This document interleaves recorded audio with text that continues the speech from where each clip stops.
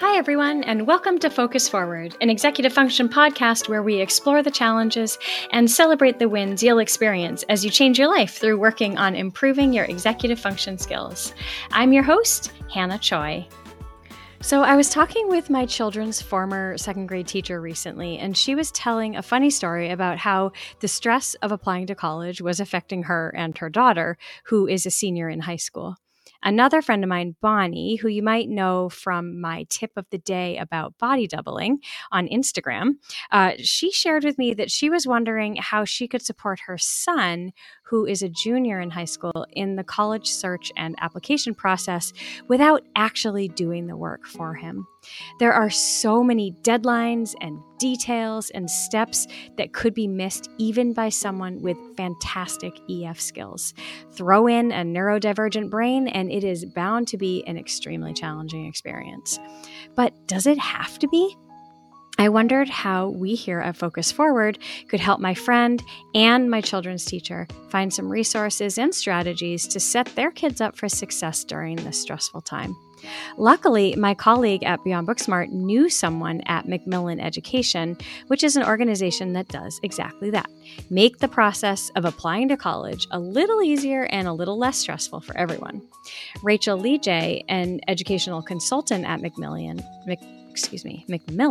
came to my rescue. We met on a sunny morning just last week to have a chat about all things college, both before and after acceptance. So keep listening to learn, and if your kiddos are too young for this info at this time, just tuck this episode away in your back pocket for the future. It'll be here waiting for you. Or listen anyway, just because you're a Focus Forward super fan. I'm just kidding. But speaking of our amazing fans, if you listen to us on Spotify or Apple Podcasts, could you please do me a big, huge favor and give us a 5-star rating? We will love you forever for it. Thank you so much. I really appreciate it. And don't forget to reach out to me at podcast@beyondbooksmart.com if you have any topic ideas that you'd like us to cover. Okay, now on to the show. Well, hi, Rachel. Thanks so much for joining me today. Hi, Hannah. It's nice to be here. Yeah, I'm so excited to talk about this because my daughter is in 9th grade, so this is going to be something that is coming up for us. So it's good to kind of figure things out. Things have changed since I went to school. Certainly. Some number of years ago. We won't count that. So would you introduce yourself and explain why you are here and what your background is? Sure. So my name is Rachel Leejay, and I work for Macmillan Education. We are an educational consulting firm out of Boston. And I work with students that have learning disabilities or neurodivergence of some type. And my background is in special education teaching. I started my career at the Landmark School in Beverly, Massachusetts, where I fell in love with all things executive functioning. And I took what I learned there and I transitioned to a therapeutic day school in Connecticut, where I imparted a lot of that wisdom and honed a lot of that work, especially with students as they were applying to colleges. And after I left the teaching world, I've joined Macmillan, and much of my work has been with students. I work with school-age students as well for school placement, but I do a lot of college work, and a lot of my work revolves around students that have a neurodivergence and specifically some executive functioning deficits. So a lot of my work is focused on helping them manage the process and also bolster those skills during that time. So you have such a great background for that. You have like the teaching sort of student support side and the kind of knowledge about the whole application process. So it's like a really great combination. Sort of a convergence of all of my worlds. Yeah, that's really neat. I love that. Cool. Great. So could you tell me a little bit about Macmillan and maybe how you guys approach supporting kids when they're applying to school? Sure. So Macmillan Education, like I said, we are located out of Boston, but we have consultants kind of all over. I am actually in Connecticut. We have about 18 or 20 consultants that work with all types of different students and learners. We have folks that specialize in things like international placement or athletic recruiting. And like I said, I work with students with learning disabilities. So we all kind of have our own little areas of expertise, and we assign students kind of based on their background coming in to work with counselors. And our job is to really help students to break down the college process itself. For all students, not even those that are, in addition to those that struggle with executive functioning, most students find the college process overwhelming. Yeah. So really spending the time to break that down into meaningful chunks, and to help students really execute that application process. So everything from college search to standardized testing to pressing, send on those applications very soon, is really what we do with students. That's great. I have a friend whose son is a junior in high school, and she just said to me the other day, I want him to take ownership of it because it's his college experience and it's his high school experience and it's his life.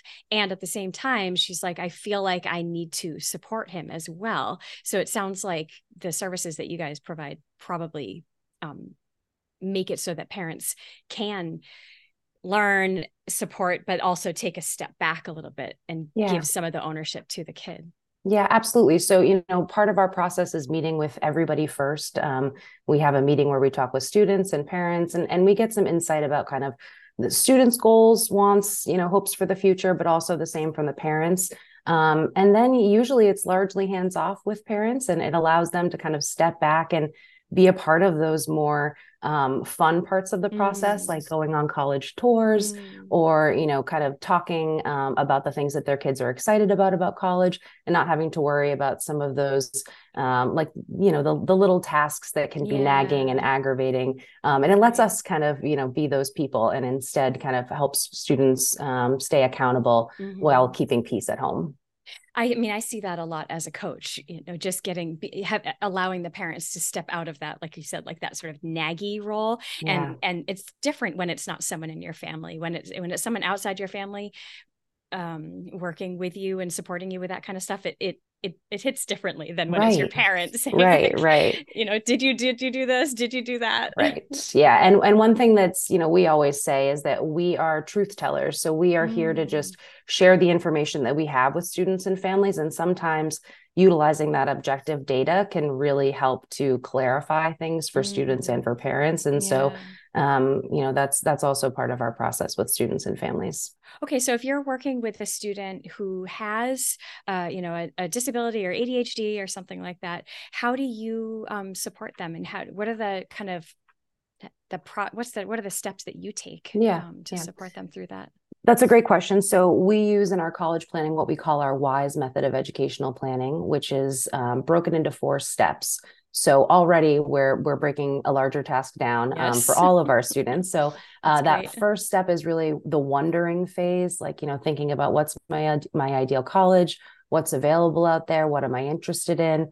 That investigation phase where we are really digging deep on colleges and looking into services, requirements, things like that. That seek phase, again, we're really doing a lot more of that kind of deep work. And then endeavoring is really just, putting those applications together. So throughout those phases, for all of our students, we're utilizing this process. And through the platform that we have called the Owl's Nest, students are assigned tasks throughout that process that align both with the college process itself and with our WISE method. So that's one way that we kind of help to break down and keep students accountable throughout the process for each of those tasks. The college process itself requires a ton of executive functioning skills. And even for students with strong executive functioning skills, the sheer amount of information and deadlines can be really overwhelming.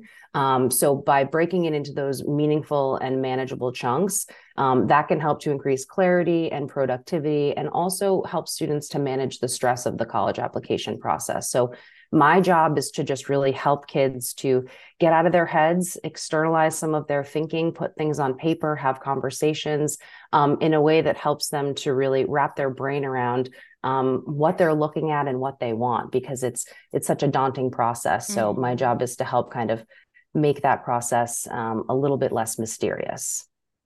Yeah, it's something that that has kind of been trending for me lately, is this idea of the strategies that people with executive function challenges use can can be used by anybody. And like you said, it's this breaking things down and making things more accessible, making things easier. That benefits everybody, regardless of any like ADHD diagnosis or any other diagnosis. Like, why not take advantage of all of these strategies that are really helpful? Right. Yeah. I love that the students can have a place that they can go to see what their next steps are. So the accountability is on them to do it. And yet that you give them some autonomy to say, like, okay, I need to make this choice to log into this account and see what the next steps are, and figure out when I'm going to do that and how I'm going to make that fit into my busy schedule. Mm-hmm. So I love that you give them, you support them with the tools that they need to work towards that independence, and you give them the opportunity to have some autonomy around how they're going to approach it and when they're going to approach it. Yeah, absolutely. And I think one of the things in my work that I like to do at first, especially, is to really model all of those good behaviors for students. Like when we're getting together, okay, we're logging in together, we're looking at your Owl's Nest, we're looking at your Common App. We are, modeling these behaviors for students so that they understand, how to create good habits around this.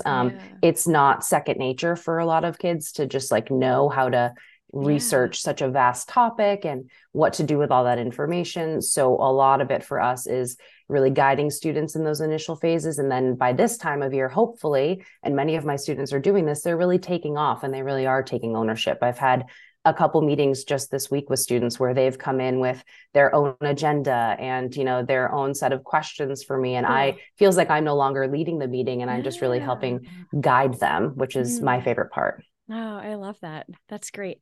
So speaking of this time of year, I mean, we are recording this at the end of October, and this episode is going to drop in November. So at what point should people be by this point? Sure. And listeners, if you're listening at any other time of year, it's still this information is still going to be relevant because you can write down some information, save it for the future. But like at what kind of like what's a good timeline, the least stressful timeline that somebody could follow? Yeah, that's a great question. So we have a lot of families that come to us early in the process. I currently have a couple of sophomores on my roster that I'm working with, and that work is really just geared towards helping to guide them through high school and their experience, and sort of thinking about, what are your interests? What are the courses that you're taking? What extracurriculars are you pursuing? So, that is certainly an okay time to start as well. But most students start kind of in their junior year. I usually start more intensive work with students over the summer before senior year. So our hope is to really focus the bulk of the writing during that junior summer or that summer leading up to senior year, so that when senior year hits and you're back in the thick of it with schoolwork and finalizing your applications, that is kind of off your plate. Kind of that task is one less thing to do.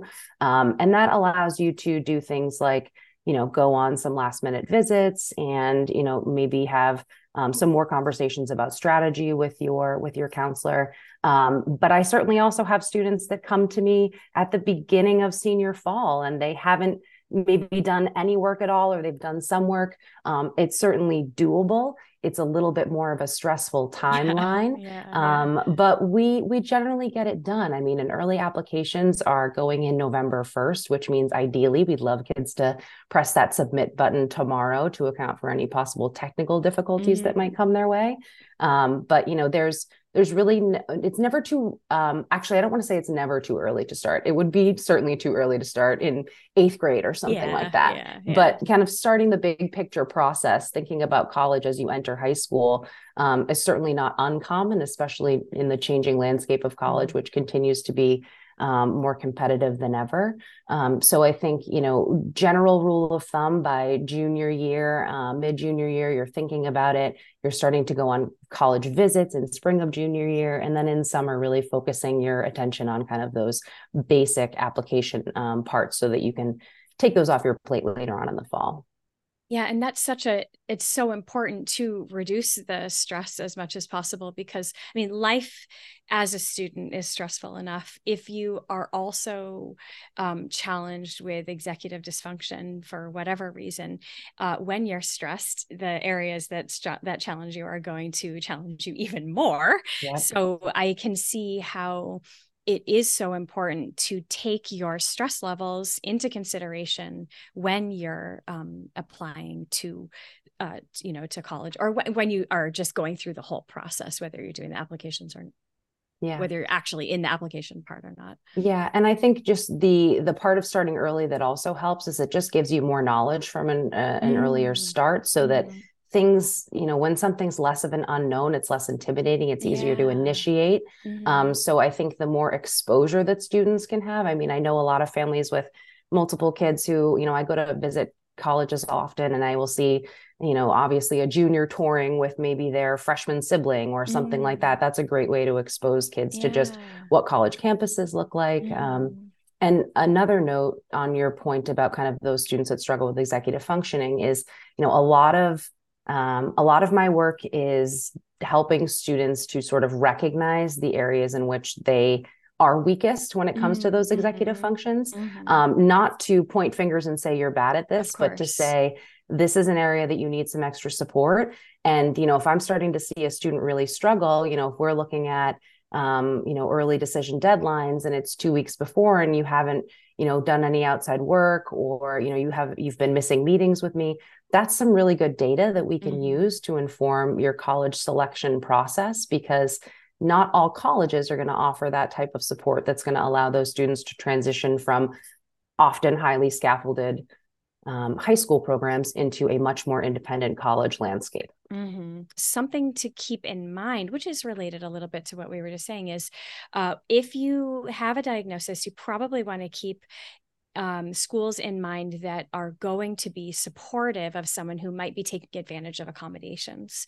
So, Yeah. how do you support students who maybe have used accommodations in high school and would like to continue, or at least have the option Yeah. to do that? So many students don't realize that their IEP isn't going to follow them to college, and that we're going to need to look to sort of the originator of a lot of those recommendations and accommodations, which is often neuropsychological testing.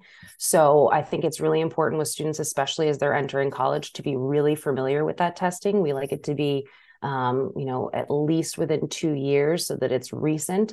And the reason for that is not just so that the information, the data is most recent on the student, but also that the recommendations and accommodations that are being suggested are relevant to a college setting. So, helping a student read through their neuropsych evaluation, maybe not all the nitty gritty, but looking at, how do these things translate? What do these recommendations mean for you in a college setting? And think about, what did that look like when you were in high school? So I often say to students, I'd really like you to tell me what you felt you needed in order to be successful in high school. What has helped you specifically? So kind of going through that list. And sometimes that's utilizing the IEP to say, I did use this accommodation and it was great. Or I didn't actually need extra time as much as I thought I would. So that might not be something that I need in college. But the flip side of that conversation is, the expectations of high school and the expectations of college are very different. Students that didn't feel they needed extra time in high school, with the increase in pace, volume, and complexity of college level work, might find that that extra time is absolutely necessary. So having that conversation about, maybe more accommodations is better. You don't necessarily need to utilize them all, but they're there if you do need them. So having really frank conversations about what their diagnosis means for them. In some instances, we work with students to kind of acquire those accommodations. That's another service that we offer.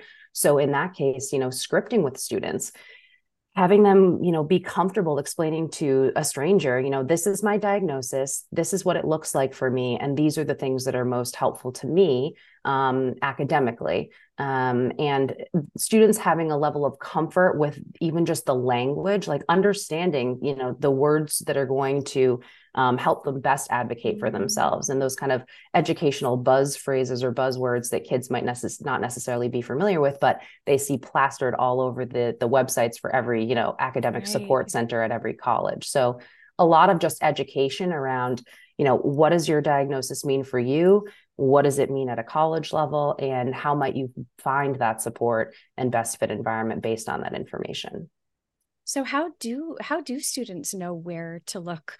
And like, is there sort of like a clearinghouse of, of schools that are great for supporting people that might take advantage of? Yeah, you won't see this, but I'm holding a book right now Oh, that I wow. use a lot. The Princeton Review has a book called the K&W Guide for to Colleges for Students with Learning Differences. No way. Cool. And I think that's a great place to start for families because it does a really nice job of breaking down the levels of support that students will find at colleges. So to use some of their language, each college that's included in their guide is kind of coded.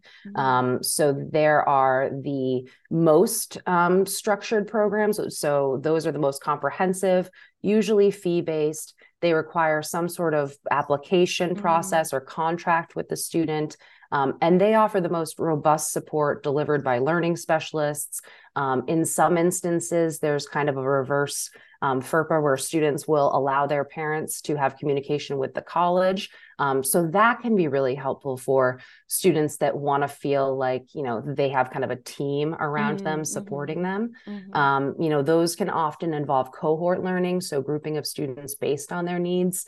I'm thinking of a couple particular programs that offer within those cohorts one-on-one support, which could be highly individualized based on a student's needs, based on that documentation, but also small group instruction around things like executive functioning skills and strategies, or even some content work with writing, reading comprehension.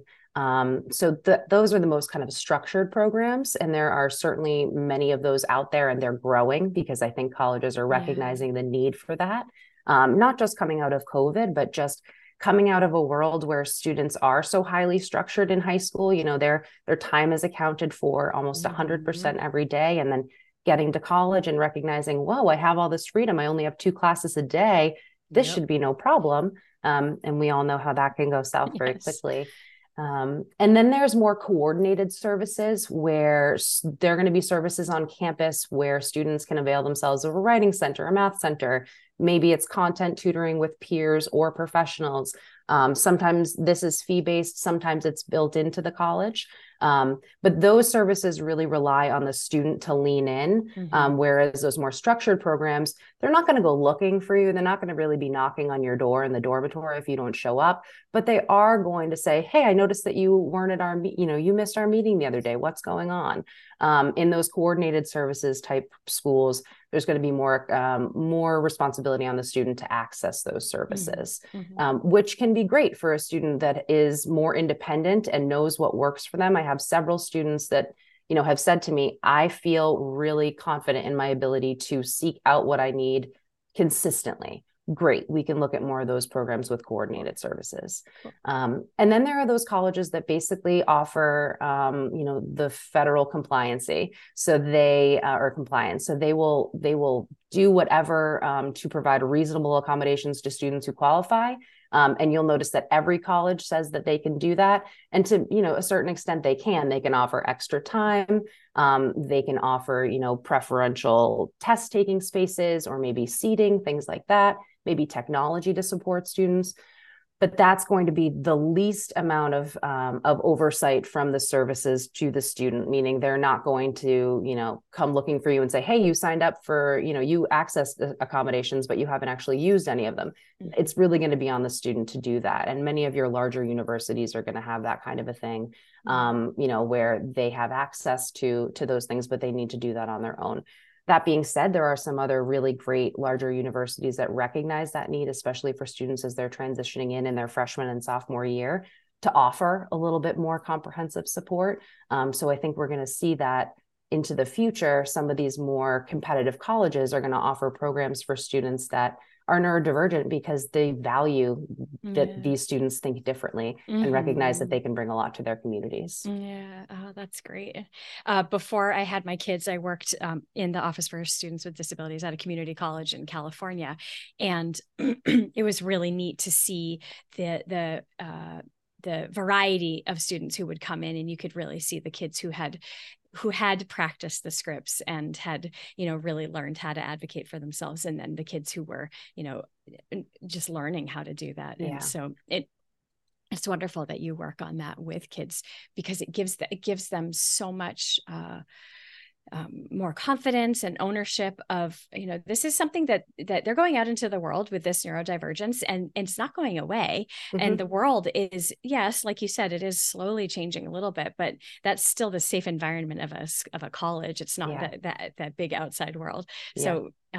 So learning how to advocate for yourself is just hugely important. And even in the whole application process too, I imagine if you don't have any kind of diagnosis, or if you don't struggle with executive function skills, still being able to advocate for yourself and say, this is the kind of school I want. This is the kind of environment I want. Yeah. So I love that what you do supports kids and enables them to learn that and to become stronger in that. So, and one part of my work with students is certainly helping them to, like I said before, that word demystify, like, what does all this educational jargon mean on these websites? And, I'll have students that say, I looked at XYZ college and I can't really tell the difference between the three. Mm-hmm. So kind of helping students to understand, what those buzzwords mean and how they translate to day-to-day, experiences for students is really important. So I always encourage families, when they're visiting a campus,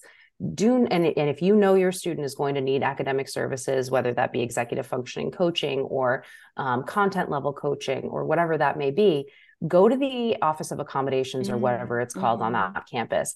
Have a meeting with somebody in that department. Let me tell you, they're kind of akin to the librarian. Like they can't wait to help. Yeah. This is their job. This is their passion. And it's so wonderful for students to meet those folks before they even apply to a college, because not only does it take away some of the unknowns about, are these people nice? Is this in an area of campus that's going to make it really obvious when I access it? Or, how many other kids use this program? Am I going to be the only one? Those are things that students can talk about with these folks at these accommodations offices that will help to destigmatize and demystify the whole process, so that when they actually land on campus, they say, oh yeah, I'm going to go speak to so-and-so in the accommodations office, because we had a really great rapport over the summer when I came for my tour, and I'm excited to, see who I might be working with. And as much as you can, parents, let students lead those meetings. Because, I have lots of kids that go with their parents, and I've observed it myself on tours where, parents are kind of taking that role of asking all the questions and sharing all the information. And as much as you can, prepare and encourage your student to do that, because it's just good practice. And it also, is going to create more of a genuine relationship with those folks on campus than if the parent's doing all the communication. Right. Yeah. And your parent is not going to be there once school starts. So you're going to college. Yeah. Yep. Yeah. A lot of the students that I work with are freshmen and sophomores in college, and they are much of what we will end up talking about is how to take advantage of the services and accommodations that they qualify for, and figuring out just the process and how who to talk to and what documents they need and how to take advantage of the services. And I always think like, oh, if this conversation had been had before they got there over the summer, or once they were accepted, or whenever, it would be much less stressful and much less, like you said, like a mystery, like what is this mystery office over here? So I really encourage anyone listening, like Rachel said, is, go in there and meet people early and write a script out, practice what you're going to say, and figure out the questions you want to ask and write them down. And,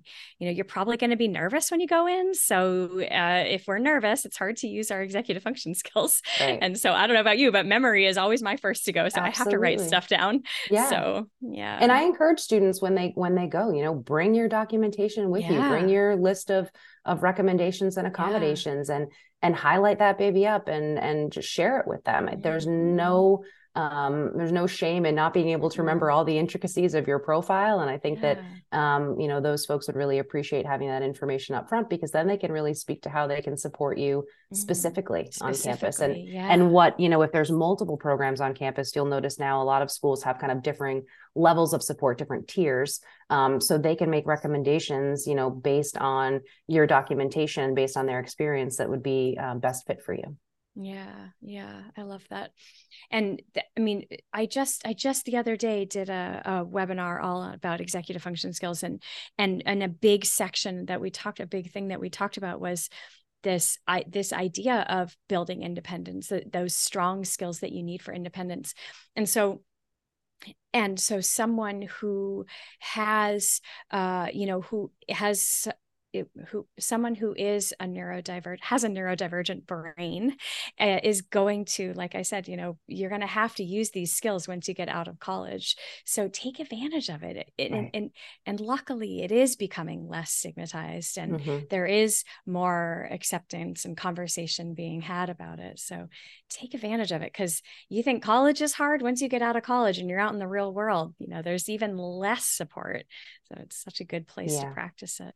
And it just gives students the opportunity to start taking ownership over the process earlier on. There's so many people that are going to tell you what to do, what to think, where to go, how to strategize. And I think if you have a really clear sense as a student of what's going to benefit you in terms of that support, then it will be easy for you to say, X, Y, and Z college is great, but they certainly don't offer the type of support that I'm looking for. So, thank you very much, but no, thank you. I won't be applying to X college just because you've recommended it. Yeah, right.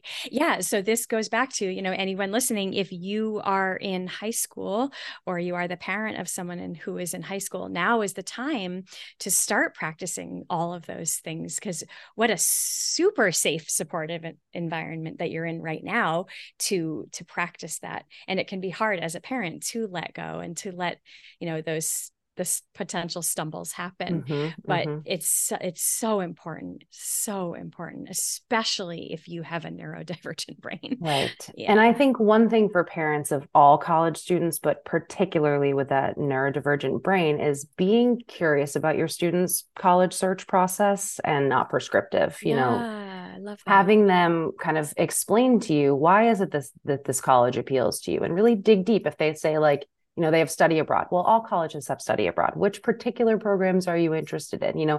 Help to kind of elicit some of those conversations that are going to help to kind of crystallize their view of this college, instead of saying well, I'm not familiar with that college, so it must not be that good. Or are you going to get into a decent grad school with that college? Or, nobody in our family went to that college. Those are all things that parents say, without much ill intent, just sort of off the cuff, just in conversation. But those are the kinds of things that can get into a kid's brain and really keep them from looking at things that are the best fit options for them. And it gets them thinking more in terms of aligning their values and beliefs with and goals with their parents, which don't always match, oftentimes don't match. So maybe asking those open-ended questions and maybe making observations, but couching it with there's no judgment in this observation. Absolutely. This is just from a place of curiosity, or which again goes back to how helpful it can be to have someone who is outside of the family and doesn't know the family history and doesn't know those, those specific values. They can look at the student more, the student outside of all the other things that their parents think define the student. And it's so helpful too, to know the parents' values and the family's values too, even if they don't align with the student, because that can be helpful when you experience, and this often happens, that students will have a school on their list that their parent might not necessarily be as enthusiastic about, and just sort of helping them to learn how to kind of share with their folks what appeals to them about that particular program. And, I think for parents, I think the most helpful thing that you can do is to kind of, help students lean into the process and make time and space for them to explore, and help them with things like, help them, but don't do for them, scheduling tours and setting up interviews, or taking advantage of opportunities to speak with current students. But really just, like you said, kind of a no judgment zone and taking more of a backseat role and letting them drive the bus. And obviously, as you know, as professionals and as parents, at certain points, you need to step in and course correct. Yes. But largely, if you give your students the space and the time to explore and to really dig deep and to really do some good reflective work, they're going to come up with a list of colleges that is really great. And, you know, there's going to be a range of schools on there, from, you know, reaches to more target schools to schools that they're, you know, more likely to get into. And that's totally appropriate. And we encourage that. Yeah. Which goes back to the whole idea of let's get started a little earlier on this than we think we might need to. Yeah. I mean, that's something that we work on all the time with our clients. Like, let's start this schoolwork or this work project earlier than you think you might need, because it is nice to have that extra time. It is less stressful. Yeah. And I think for parents right now, I'm experiencing this myself with some of the students I'm working with, is, you know, it is getting close to deadline. So they've been really great about standing on the sidelines and, you know, reading my updates and things like that and communicating with me as necessary. But now that itch to sort of get involved starts to creep up. So it's so tempting to jump in, especially when your kids are struggling, but don't take that as an opportunity to gather some data about, you know, what's holding them up in the process and what is the stumbling block.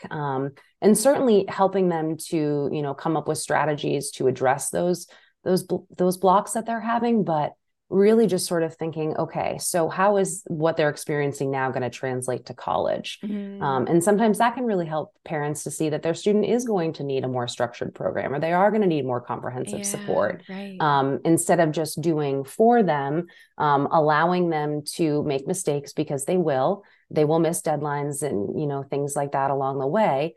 But, you know, all of that is to be sort of observed again with curiosity, and how is this going to translate, and how can I best support my student leading up to graduation, leading up to the, you know, submitting the applications, whatever it may be, to bolster those skills and strategies they're going to need to be successful as they transition into college.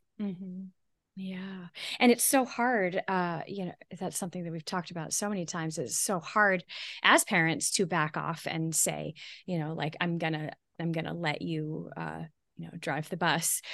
But when they are supported and given the tools that they need, it can reduce the chance of, you know, missing too many deadlines.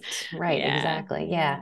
And oftentimes, you know, those instances where kids do mess up or miss a deadline or something like that, you know, all behavior is communication. So maybe if we miss some of those early action deadlines, maybe we're not so sure about those colleges, and maybe we need to solidify our list. And it's such a developmental process and a process of discovery for students. So, you know, so much of the work that we do with kids is centered around mirroring back to them the characteristics, the values, the beliefs that they have, the interests, the passions, to help them sort of start to see themselves outside of themselves. Like, you know, what do you bring to a college campus? And sometimes that process takes time, and parents get really nervous that, you know, we're getting close to deadline and that essay isn't perfect. But, you know, through that process of writing the essay, not only have I learned so much about your student so that I can guide them to the best, you know, opportunities for them, but they have now learned so much more about themselves.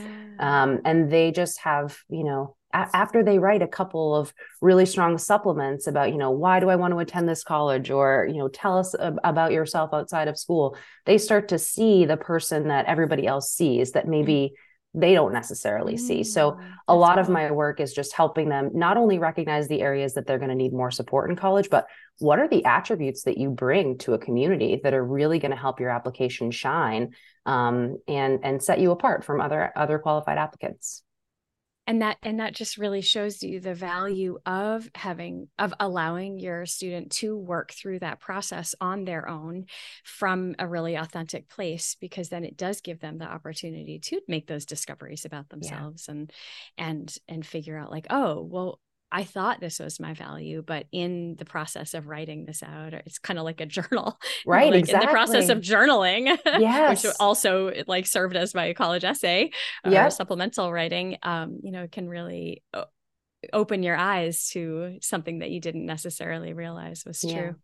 And for students with executive functioning challenging, the writing piece is often the hardest part. I mean, writing requires you to use so many of your executive functions. You know, you've got a lot of balls in the air you're juggling when you're trying to write something. So from organizing your ideas to, you know, creating meaningful and clear communication to the reader in your writing style, you know, all of that requires a lot of scaffolding for students with executive functioning deficits. So, you know, my work with kids can sometimes look like, okay, we don't know where to start. I'm just going to ask you some questions. And as you talk about this, I'm going to write down as much verbatim, you know, as I can get, so that we can then take a look at, you know, what do you have to say, or what do you sound like when someone just casually asks you this question versus when you're trying to craft the perfect hook for your college essay. So, you know, when we take away some of those demands of, you know, organizing the ideas in their head, holding them while they get them on paper, you know, thinking about how do I translate this in a way that is creative, but also clear and, you know, leaves my reader wondering, you know, that's a lot to ask students to do at one time. So if we can try to, again, help externalize some of that process and really break it down, I feel really, lucky in that my training, you know, my background, my college degree is in professional writing. So writing has been something I've been passionate about forever. I had a ton of great training when I worked at Landmark around the 5-step writing process. And so much of that is translated into my work with students. And all of our counselors do that because we all have school experience. But some students, those with executive function needs, really just need that extra level of support. And by kind of allowing students to just think about conveying the content first, it really does open them up to recognize that they have a story to tell. A lot of them get really bogged down in, you know, I can tell they've got the thesaurus up and they're throwing in synonyms wherever they can. But, you know, colleges really want to hear your authentic voice. So helping students to develop that authentic voice, it can take time, but it's absolutely worth it every single time. Yeah, gosh, who knew that applying to college could be such a self-discovery process? And you think it's just like, oh, I'm just going to find this school to go to, but you can really learn so much about yourself and what you need, both to be successful and just to feel like you can be your authentic self. And so many kids don't know what they want to do when they get there, and that's okay too. I think part of it is just helping kids to recognize that this next step is going to allow them to further develop their interests and passions. And we just need to make mindful decisions about a college that's going to give you the opportunity to do that. And also recognize that there are, you know, some programs of interest there that you might like down the line. But for so many kids with ADHD, executive functioning challenges, or any learning disability, getting through high school has been the challenge. And so the idea of entering willingly into 4 more years of, you know, much more intense academic setting is really scary. And so kind of helping them recognize that it doesn't have to be, I'm losing my train of thought here. It doesn't have to be something that's that needs to be set in stone, and that they can really continue this process of development when they're at college. And you don't have to have all the answers now. You just need to set yourself up in the best way that you can for success. Right. And finding a school that is going to be an integral, positive, supportive aspect of that is so important.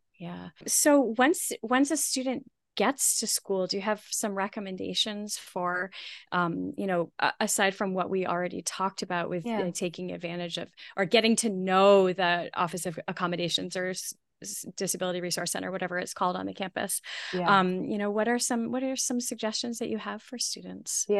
So one thing I like to always suggest that students do, and this is the case at most colleges, you know, the accommodations office is not going to communicate to your professors what your needs are, what your accommodations are. So your first order of business should be to set up meetings, whether that's during office hours or, you know, however your professor manages their time, to go and meet with that professor one-on-one. And if you've had that conversation with the accommodations office, you've already had some good practice, feel free to bring that script. They will provide for you often a physical letter or a digital letter that you will provide to the professor use that as the basis for your conversation. But I think just being very upfront from the beginning, and this is not an opportunity to overshare. This is not like, let me give you my life story and all the ways I failed, but let me tell you, I've done my homework before I got here. These are the services I'm going to avail myself of. This is what I need from you. I have an accommodation for professors' notes beforehand. Not all professors are going to be amenable to that at every college. But in my experience, if students have been proactive and students have taken ownership and responsibility for their part of the process, teachers are much more likely, teachers and professors are much more likely to lean in and support that student. And it also just takes away some of that unknown. Again, you're building a relationship with your professor from the very beginning. So if and when, because it happens to everybody, and I remember when it happened to me, everything's going along in September and October. And then we've got a bunch of things happening all at once, or exams or something like that. So when the bottom does fall out, you already have that established relationship with your professor. So I think that's incredibly important. Utilizing any sort of transitional freshman support system that exists, whether that's a seminar class led by an advisor, could be your advisor, could be another instructor, just taking advantage of all of those opportunities, academically and socially, because a lot of these more structured programs will have a social element to them as well. Because for students that have learning disabilities, sometimes that has impacted their social life in different ways for whatever reason. And those are opportunities for them to, get involved in campus activities, to make, like-minded friends and peers. And also, again, just destigmatize this idea of students with learning disabilities on college campuses. And then I would also say, really get to know your advisor right off the bat. Even if you're going in undeclared and you might not have the same advisor year to year, I have students worried about that. Well, what if they change? Establishing that relationship from the start is great, because not only can you share what you need in terms of support from the college and from your advisor, but you can also talk through with them your plan, your goals, what are the paths that you're considering pursuing, and just really remembering that you are spending a lot of money to go to college. And these things are built in, and, or, they might be a fee-based program, but you are paying for this. So make sure you get your money's worth, and recognize that it's the college's responsibility to make good on these promises for accommodations and things like that. So really not feeling like a burden. I think that's a big problem that a lot of my students have, is they've always felt like they, and they've probably heard it, they might have overheard a teacher saying, I have to make extra notes for Johnny again. Like, God, that's such a pain. And then they start to internalize that and feel like they're a burden. And really just from the start to recognize that they're taking responsibility for what they need, and they're taking that burden off of other people by saying, here's what I need. Here's how you can do that. Let's help each other make that happen. That's right. So that would be some advice that I would have for students. And that's easier said than done. Obviously, that takes a confident kid. But luckily lots of practice. Lots of practice. But luckily there are organizations like yours and others that will help students to lean in and take advantage of those supports. And even I talk with students all the time, even on a more traditional campuses where those supports don't exist, or in that level of, to that level of, I guess, I don't know how to phrase that, but they don't have more support. Yes, exactly. More holistic. That there are ways to supplement that elsewhere. And so, there might be a student who says, I know that I'm going to need these things, but this is the college I've dreamed of going to since I was little, and I got in, and, ED and all of that. Well, then, okay, we can make that happen as long as there's somebody there that can say, okay, there's a gap here. We need to fill it somehow. How can we fill Let's find that. Well, I mean, I can say from the other side of that all that preparation and all those steps that you just mentioned, that it truly, truly, truly does make a difference. I mean, I have had clients who, I had one client who was very, very sick during finals week. She had established a really great relationship with one of her professors. And so the professor was super, super lenient with her, and, and made accommodations for her, and allowed her to, I can't remember how they actually did it, but she was able to do the final in such a way that, worked around her being really ill, but also, within the timeline that the teacher needed to follow as well. So, Yeah. I mean, it just makes such a huge difference. And I see it in the students who they do feel like they're a burden, or they feel like these college professors are not human. They're sort of like this, like these magical beings. And just anyone listening, your professors are human, and they appreciate a heads up, and they appreciate you expressing to them what you need and saying, and this is how I would like to take advantage of it. Don't leave it up to them to come up with the solution. Tell them, this is what I need, and this is how I plan to take advantage of it. What can I do to make your life easier? Right. You know, and that's huge, because I think students often are used to the adults taking care of it in high school. You know, it goes out to all your teachers, read this IEP. Right.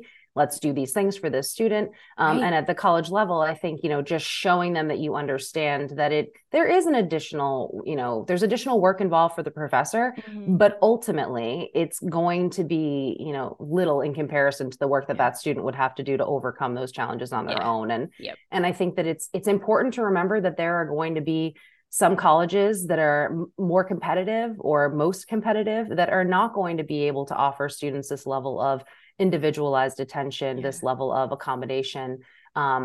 And that's, again, why it's so important to visit these offices before you apply to schools. And even if you don't have a chance to visit before you've applied, when you get those acceptances, it's certainly an appropriate time to say, I'd love to set up a meeting with you and talk about what this would look like.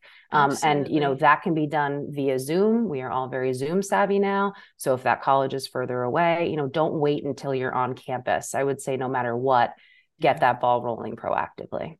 And if you do wait till you're on campus, please don't wait until midterms. Right. Yeah. If it's the second week and you haven't met anyone yet, put it on your to-do list. Yeah. You've got to really lean in. Yeah. Right. It's not like high school where the first 2 weeks are just like figuring out your schedule, getting to know you. Yeah. I mean, they jump right in. The hammer drops. Yeah. Yes, it does. Pretty quickly. Yeah. I have a client who goes to a school where they're on 7-week terms, and he has a quiz on the second day of class. Yeah. Sounds about right. Yeah. He has readings due on the first day of class.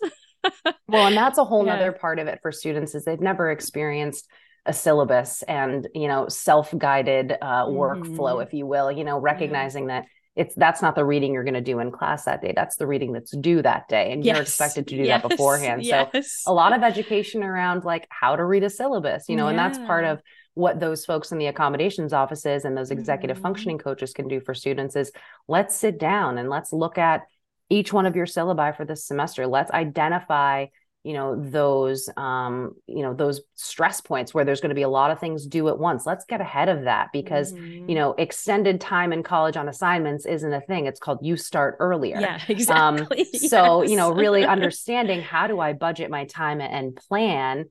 And also, how do I create a course load that's going to allow me to kind of balance my energy, so it's not too reading heavy, too writing focused.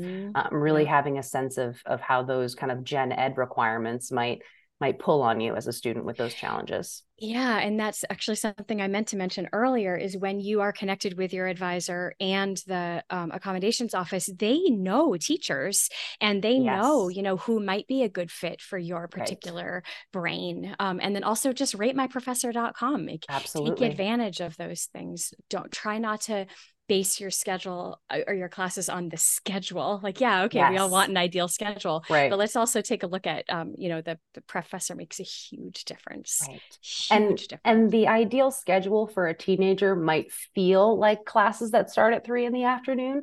But that is, you know, as I quickly found out as a student, you know, if you have classes that go till, you know, 7:30, 8 at night, and then you still have work to do, and your next class the next morning is at whatever time, you know, being really mindful too of your habits, your sleep schedule, what you need in terms of sleep and what you need in terms of downtime too, because so much of what students don't consider when they're thinking about colleges is like, how I will have free time, right? What will I do with it? And how can I spend it in a way that's both productive when it needs to be, but also, you know, refreshing and recuperative when it needs to be too. Yeah. Yep. So I think the message that keeps running through this is start early on anything. Yep, everything. Everything. Just start earlier than you think you need to. Build your independence, build some autonomy, and use your external resources. Ask for help. Yeah, absolutely. Yeah. Great. So what are you excited about in your work or in your personal life? What's something that you're looking forward to? Yeah. So professionally, I'm really looking forward to getting these early applications in. Yeah. Hitting send for a lot Yeah. of my kids. Yeah. I tell them this is the time of year when I have sleepless nights for you guys. So submitting those applications, I'm really excited about that, and having my kids get a little bit of a break too, because it's really stressful and it's hard to log on with, kids on Zoom, and you can see it on their faces as they are ready to be done. So I'm excited for that for me. That's and cool. For them. And personally, I'm a huge Halloween fan, so I'm very excited that Halloween is coming. Nice. I've continued to add decorations outside. I'm really hoping I get more trick-or-treaters this year. We had a really great year the year before last. We give out the full-size candy bars. Word got around. Nice. I love that. And last year we had 3 trick-or-treaters. So if you live in my neighborhood, please come by our house. It'll be all lit up and we've got candy for you. That's awesome. I love that. Yeah. And so if someone is interested in learning more about Macmillan and you in particular, how can they reach out to you? Sure. So you can check out our website. That's McMillanEducation.com, MCMILLAN education.com. You can find out more information about our process, our work with students of all ages, really. And you can find out any information about all of our counselors. We all have a little kind of bio and some blogs on there too for people to check out. And you can also take a look via our website, our own podcast. We have Wise Advice for Educational Planning, and there are some episodes there that are geared towards kind of the college process. There's a great one on the essay, some good ones on standardized testing. So that's another good free resource for families as well. Well, thank you so much, Rachel. And good luck with Halloween. I hope you get more people. Thank you. Me too. I might put a sign out, like, don't forget about us. Yeah. We have full size exactly. Yeah. I don't know if that's a good thing or a bad thing. All right. Thank you. Thank you, Hannah. And that's our show for today. I hope you learned something. I know I did. And in 2 or so years, when my daughter starts her college search, wait a second. Oh my gosh. Is it really only 2 years from now? Am I that old? Okay. Anyway, hopefully I'll be better prepared to support her. Do you know someone who is also that old? I mean, whose kiddo is also about to apply to college? Please share this episode with them. We will love you for it. And if you have any questions or topic suggestions, you can reach out to me at podcast@beyondbooksmart.com. You can subscribe to Focus Forward on Apple and Google Podcasts, Spotify, or wherever else you get your podcasts. And as I said in the beginning, if you listen on Apple Podcasts or Spotify, you can help us out by giving us a boost with a 5-star rating. And you can sign up for our newsletter at beyondbooksmart.com/podcast. And I realized I do not give our podcast behind the scenes people enough airtime. So here's a million thanks to Sean Potts, our editor and producer, Justice Abbott, a marketing specialist and truly our everyday marketing hero, and Angela Malloy, who helped connect me with Dawn McMillan and Rachel Lee J at Macmillan Education. Thanks for listening.